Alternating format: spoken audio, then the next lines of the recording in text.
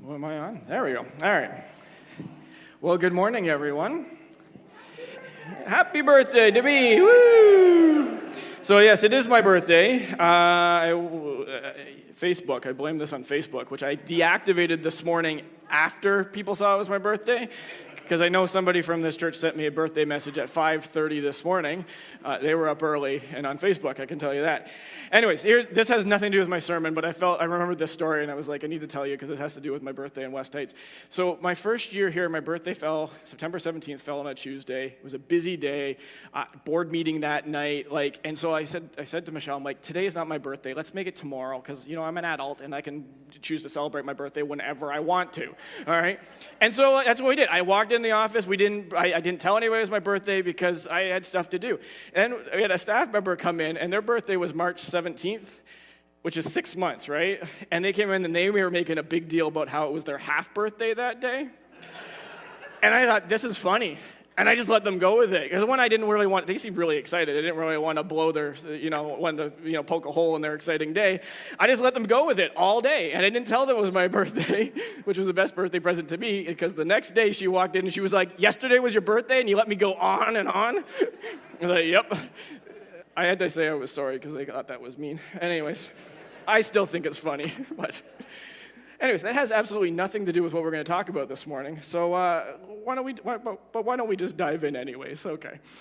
I would like to think that now I'm 42, that over my 20 some odd years of driving, that I'm a pretty safe driver. I'm a pretty good driver. In fact, I can count 2 driving infractions. One when I was 20 something years old and I got caught going way too fast on a side road, and since then I learned my lesson. Up until last year, when I got caught at that traffic camera at West Heights down here, those of us who live in this neighborhood either love that camera or hate that camera. Some of you, we won't take a poll because that'll be the thing that divides us this morning. But I got caught on that traffic camera, and rightfully so. But that said, I have had opportunities. While I haven't ended up on my record, I've had opportunities to be reminded about how important it is to remember the basics. Like how not too long ago I was driving on the highway and I was about ready to merge into the off-ramp, and I checked all my mirrors. I thought I was good to go, and I moved, and all of a sudden I saw a blur right beside me. You know what I forgot to do? I forgot to check my blind spots, right? I checked my mirrors, but I hadn't done this like you're supposed to. Now, fortunately, nothing happened because the individual in question was smart enough to realize that I wasn't paying attention, and everything worked out okay. But that experience serves as a valuable reminder to me that, when I'm driving, I can see a lot of things. There are still some things that I can't see, at least not without some effort. The reality about life is that we all have blind spots. There are many things that we know and we understand really well. These are the things that we can see, the things that we have insight into, the things that maybe we've experienced. But at the same time, to be wise is to recognize that there are some things that we can't see, things that we don't know, or things that we haven't experienced yet, but maybe somebody else has. These are our blind spots. But the thing about blind spots is that if we forget that we have them, and we tend to forget that we have them, division, judgment, and conflict, they happen really easily when we forget that we have blind spots. See, when I assume that my perception or my insights or my experiences are all that there is, or I assume that they are better than your insights, experiences, my experience is better than yours, then what I've done is I've made it really hard for you and I to find common ground. Either you have to agree with me or we have a problem, right? Now, unfortunately, this is an approach that many of us have in our relationships, and the result can be that the relationships with our kids or our spouse or our coworkers or our classmates or our neighbors, maybe even the people we interact with online, or maybe the thoughts that we have about people that we haven't actually met personally, but we see them out and about in our world or on the news. The reality is that these relationships can be characterized very easily by judgment, conflict, and division. And when this is the way that things are, good things don't happen. And so the question is, what can we do about this? How can we address this? And so over the course of this fall, we are working our way through a teaching series called Peaceful Practices, and we're going to be looking at some ways that we can grow as peacemakers, especially in those experiences of relational division and conflict. And so our teaching time over the next couple weeks is following some really excellent material put out by the Mennonite Central Committee called Peaceful Practices. And I'll say this, like I said last week, and we'll say this again and again. This material is so good that we can't cover it all on a Sunday morning. And so what we're hoping that you will do is that you will grab the material that's available to you in our weekly emails, or if you'd like a printed copy, we can give you a printed copy of that too, and that you would work through that on your own or maybe with somebody else in your household, and just to really chew on what the things that we're talking about are, because some of the things that we're talking about might take a little bit of effort, might take some reflection, and the time that we have together just briefly like this might not be enough. But we also have another thing going on here that might be of interest to you. See, we have a house church group who's focused on working through this material each week. They're meeting on Monday nights, and they started last week, but the good news is, in case you missed that, you are welcome to join them starting this week if that works for you. And so if you're interested in this, you can reach out to our group leader, Beth. I don't know if Beth is here this morning. Oh, she's over there. She's right over there. Beth would love to chat with you, or if you can't make it to see her or you're at home right now, you can get a hold of Beth through the form that's on our newsletter that went out this week. There's a form there. You can fill that out. It'll go right to Beth, and she'll be in touch. But she'll let you know the details. But an excellent way to work through this material is to wrestle with it with other people. And so there's some opportunities for us to do that either together or maybe even do it on our own or with somebody in our household. Well, this morning we are going to look at the practice of curiosity, and how curiosity has the potential to help us navigate division and conflict. And so the big idea that we're exploring this morning is that having curiosity can help us explore the perspectives and the experiences of others. And so this morning we're going to be looking at Acts chapter 2, and we're going to be reading the first 13 verses of this. This is the story of the Holy Spirit coming at Pentecost, and then we're going to be making some observations about how this can help us, learn about what does it mean to be curious. And there's hopefully some stuff that we can use coming from this morning. Let's read starting in verse 1. When the day of Pentecost came, they were all together in one place. Suddenly, a sound like the blowing of a violent wind came from heaven and filled the whole house where they were sitting. They saw what seemed to be tongues of fire that separated and came to rest on each of them. All of them were filled with the Holy Spirit and began to speak in other tongues as the Spirit enabled them. Now there were staying in Jerusalem God-fearing Jews from every nation under heaven. When they heard this sound, a crowd came together in bewilderment, because each one of them heard their own language being spoken. Utterly amazed, they asked, "Aren't all these who are speaking Galileans? Then how is it that each of us hears them in our own native language?" Parthians, Medes, Elamites, residents of Mesopotamia, Judea, Cappadocia, Pontus and Asia, Phrygia and Pamphylia, I can never say that one, Egypt and other parts of Libya near Cyrene, visitors from Rome, both Jews and converts to Judaism, Cretans and Arabs, we hear them declaring the wonders of God in our own tongues. Amazed and perplexed, they asked one another, "What does this mean?" Some, however, made fun of them and said, "They've had too much wine." It's a great place to end, isn't it? They've had too much wine. Done. Okay. We'll get to that one because we'll get to that in a little bit. Shortly after Jesus ascended into heaven, Jesus' disciples were gathered in Jerusalem, and they're trying to figure out what they were going to do next. See, one of the things that Jesus had told them was they were to wait for the Holy Spirit who would come after him. So they were there waiting. And they were waiting because Jesus told them to wait. Jesus in John 14 says, "I will ask the Father, and he will give you another advocate to help you and to be with you forever." And so there they were, waiting for this advocate. Now, we don't really know what the disciples were thinking as they were waiting. We don't know what they were expecting the advocate to be or to do, but they were there waiting. Now, this word advocate is one way of translating a Greek word that describes someone being called to somebody else's side. And so in other translations of Scripture, we might read, instead of it saying advocate, you might have the word helper that is sometimes used, or comforter that is sometimes used. But you have this idea of somebody coming to aid another individual. And so these are some of the descriptions that these disciples might have had in mind, that they're waiting for a helper, they're waiting for an advocate, they're waiting for a comforter, they're waiting for somebody to come alongside and to be with them. Now think about that term comforter for a moment, because that's sometimes one that gets used. I mean, that's a nice sounding word, isn't it? It feels warm. It feels comfortable. And for some of us, what might come to mind is one of those stitched blankets that MCC puts together, where it's a quilt or a blanket that's put together as an act of love given to somebody who's going through a hard time. That might be what comes to mind. But think for a moment about the experience that these disciples just had. This violent wind bursting in, these things that look like flames like floating around the room. Does that sound comfortable? That sounds really uncomfortable. That doesn't sound like a nice warm blanket being wrapped around you. That sounds terrifying. And that was their experience. And yet this is how the Holy Spirit, the advocate, the comforter, the helper, God himself shows up.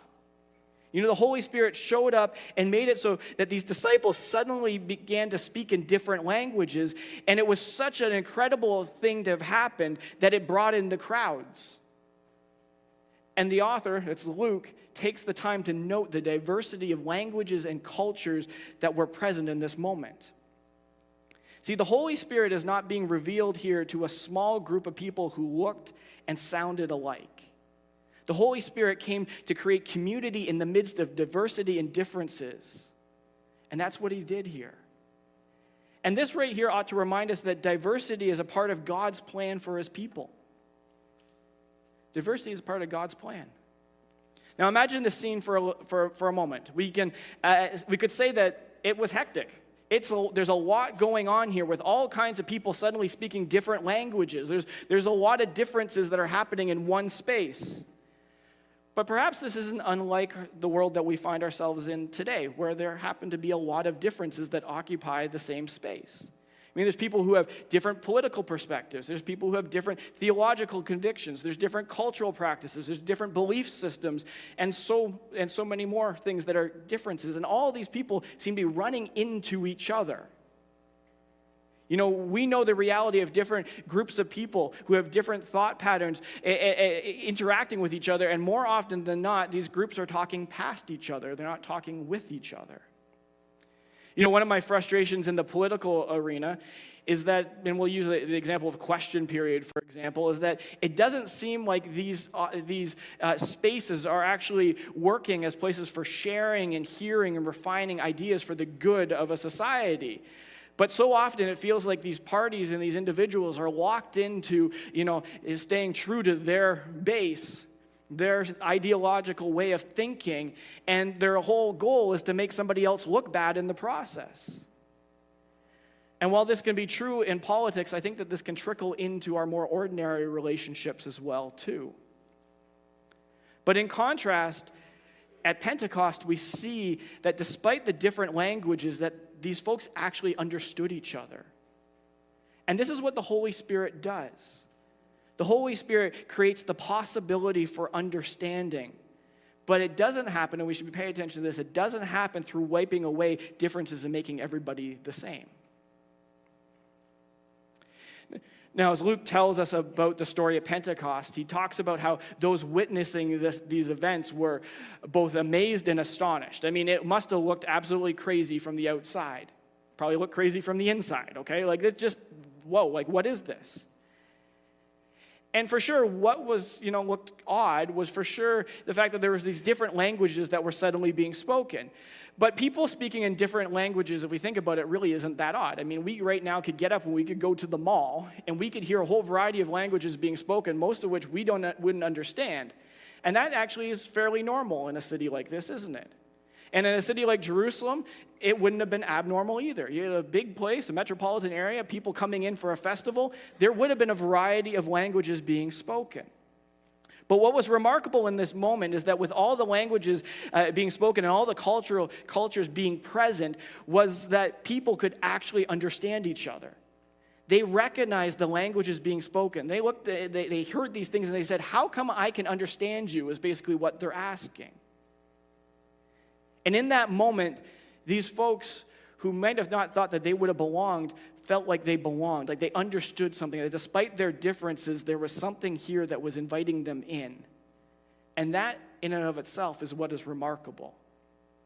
And this is the vision for Jesus' followers that emerges at Pentecost, that relationships are possible when God is at the center of our differences. Again, what God is doing here is not about uniformity. It's not about everybody speaking the same language. Rather, what is happening here is the formation of a new community that includes and it values differences.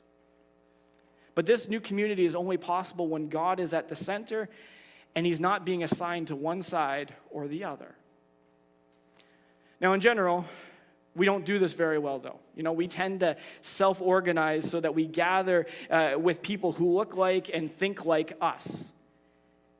And if there's a difference, what we try to do is we tend to highlight what we have in common rather than authentically recognizing and valuing the things that make us unique. Or when we find that there's a point of tension, we try to push that off to the side a little bit so we can create some sort of harmony. And we tend to do these things without thinking. We don't tend to think much about this and do this with intentionality. We just do this. But in the process, what we're doing is we are affirming the assumption that differences are bad. But that assumption, living out that assumption, doesn't help us navigate a culture of division and conflict. In fact, all it does is it kind of pushes things off to the side until they bubble over or explode later.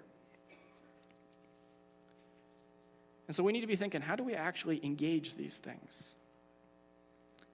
Now, have you ever had a situation where you become aware of something that somebody else is doing or something that they believe that you just wouldn't think of before? It wouldn't even register as an option to you, or it would come across as being ridiculous? You ever had those situations? Maybe it's at school when you notice that somebody's choice of clothing is just different, perhaps a little provocative or just odd. And the thought that goes through your mind might be, why on earth would you wear that? Like, what are you trying to prove here? Or perhaps as a family member whose approach to a certain circumstance in life doesn't make any sense to us. And so the thought going through our minds are, don't they know that that's a bad idea? Like, don't they know that I could tell them the better way to do this? No, right?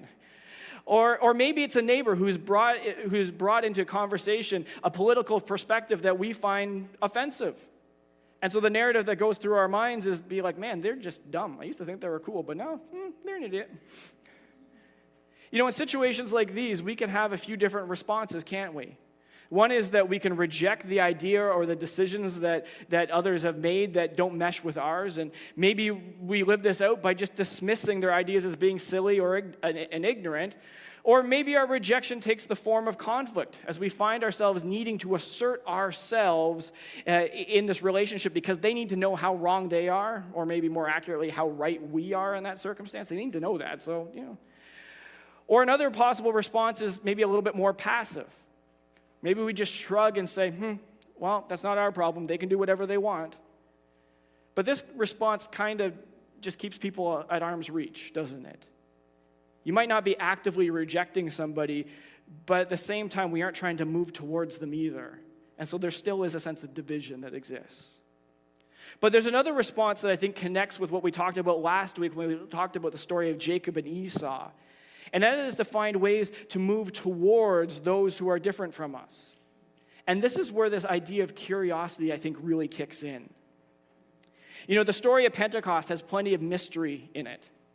God did something here that nobody would have expected, and it was way outside of their lived experience, the lived experience of everybody who was watching and paying attention. And so the question is, how would they respond? How were they going to respond to this? And you know what? Some folks responded by dismissing it. And what they did is they attempted to make sense of what they were witnessing by explaining it away in a way that made sense to their experience. Of course, we know what's going on here. There's nothing spectacular. They got drunk. They had too much wine.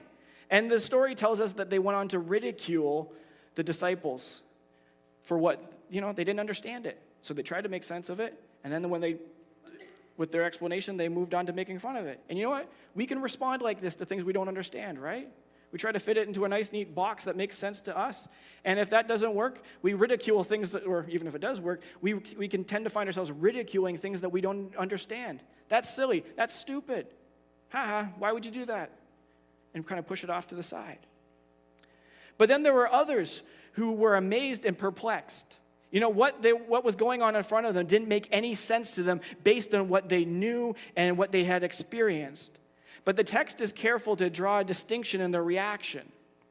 They asked the question, what does it mean? See, they knew that what they were seeing was something that they didn't have a framework to understand. But instead of trying to explain it away, they leaned in and they asked that question, what does this mean? And while the text doesn't make this part immediately clear, I think that there must be a connection between those folks who leaned in and had demonstrated a curiosity. There's a connection here with those folks and the 2,000 people who were baptized after hearing Peter talk about Jesus.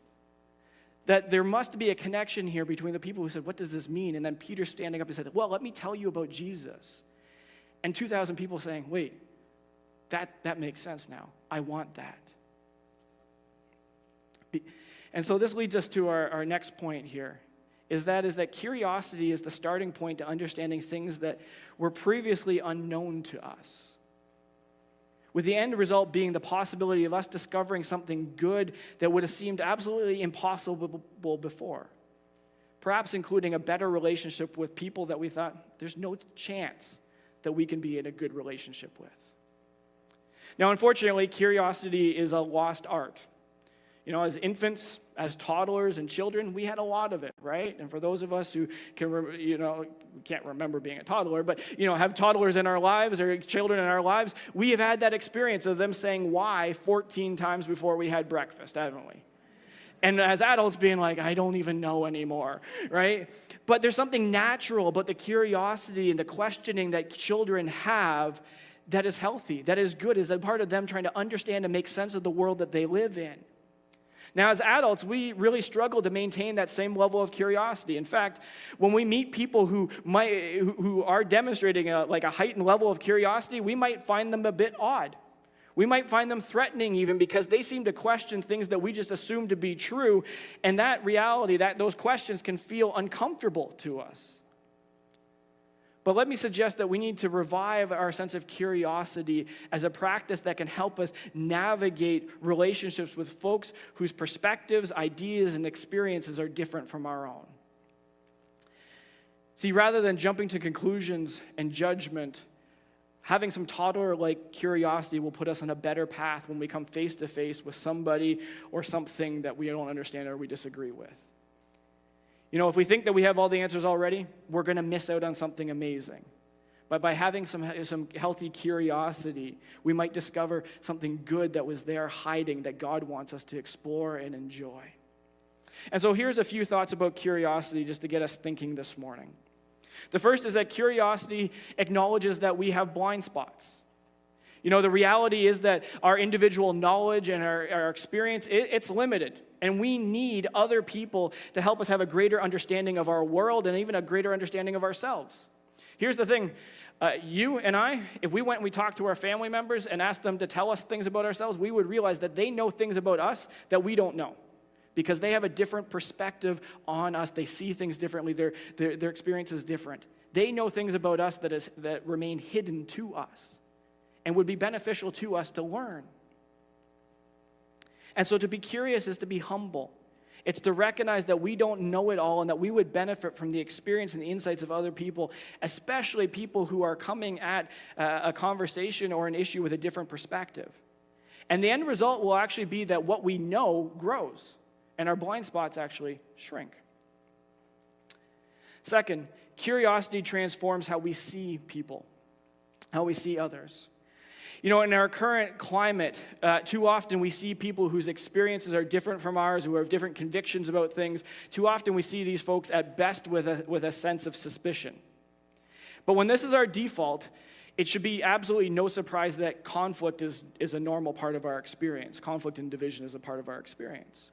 But when we decide that we're going to get curious, that transforms how we go about and how we relate to others. It's true, we might not become best friends with somebody who thinks completely different than us on the political spectrum, but no longer will our exchange be about winning an argument or about defeating a foe, but rather we will be able to see the other person as worthy of being understood. We start to see them as human, as a person just like us. Third, curiosity prioritizes understanding over assertions. Now, what I mean here is I don't mean that we should never say what we think. We shouldn't ever give our thoughts on something.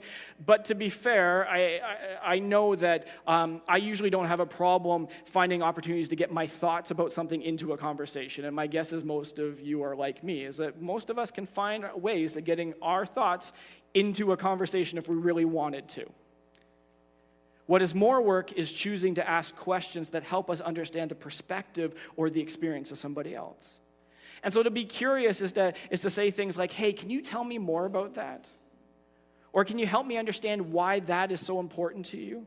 Or how about this? From your perspective, what do you think I'm missing or not understanding about this circumstance or about this thing that's going on around us? What do you think I'm missing? Help me understand.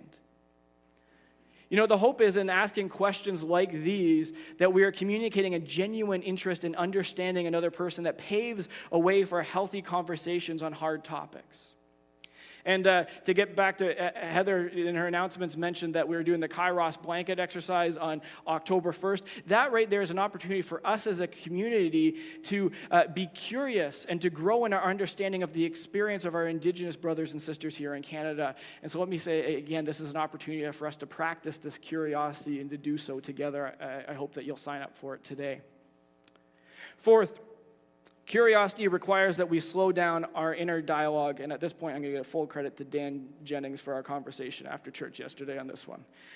You know, so often when we're talking with others, the reality is we're not actually listening. Sure, we might hear the words that are coming out of somebody's mouth, but what we tend to be doing with our minds is thinking about all the things that we need to say in response to it.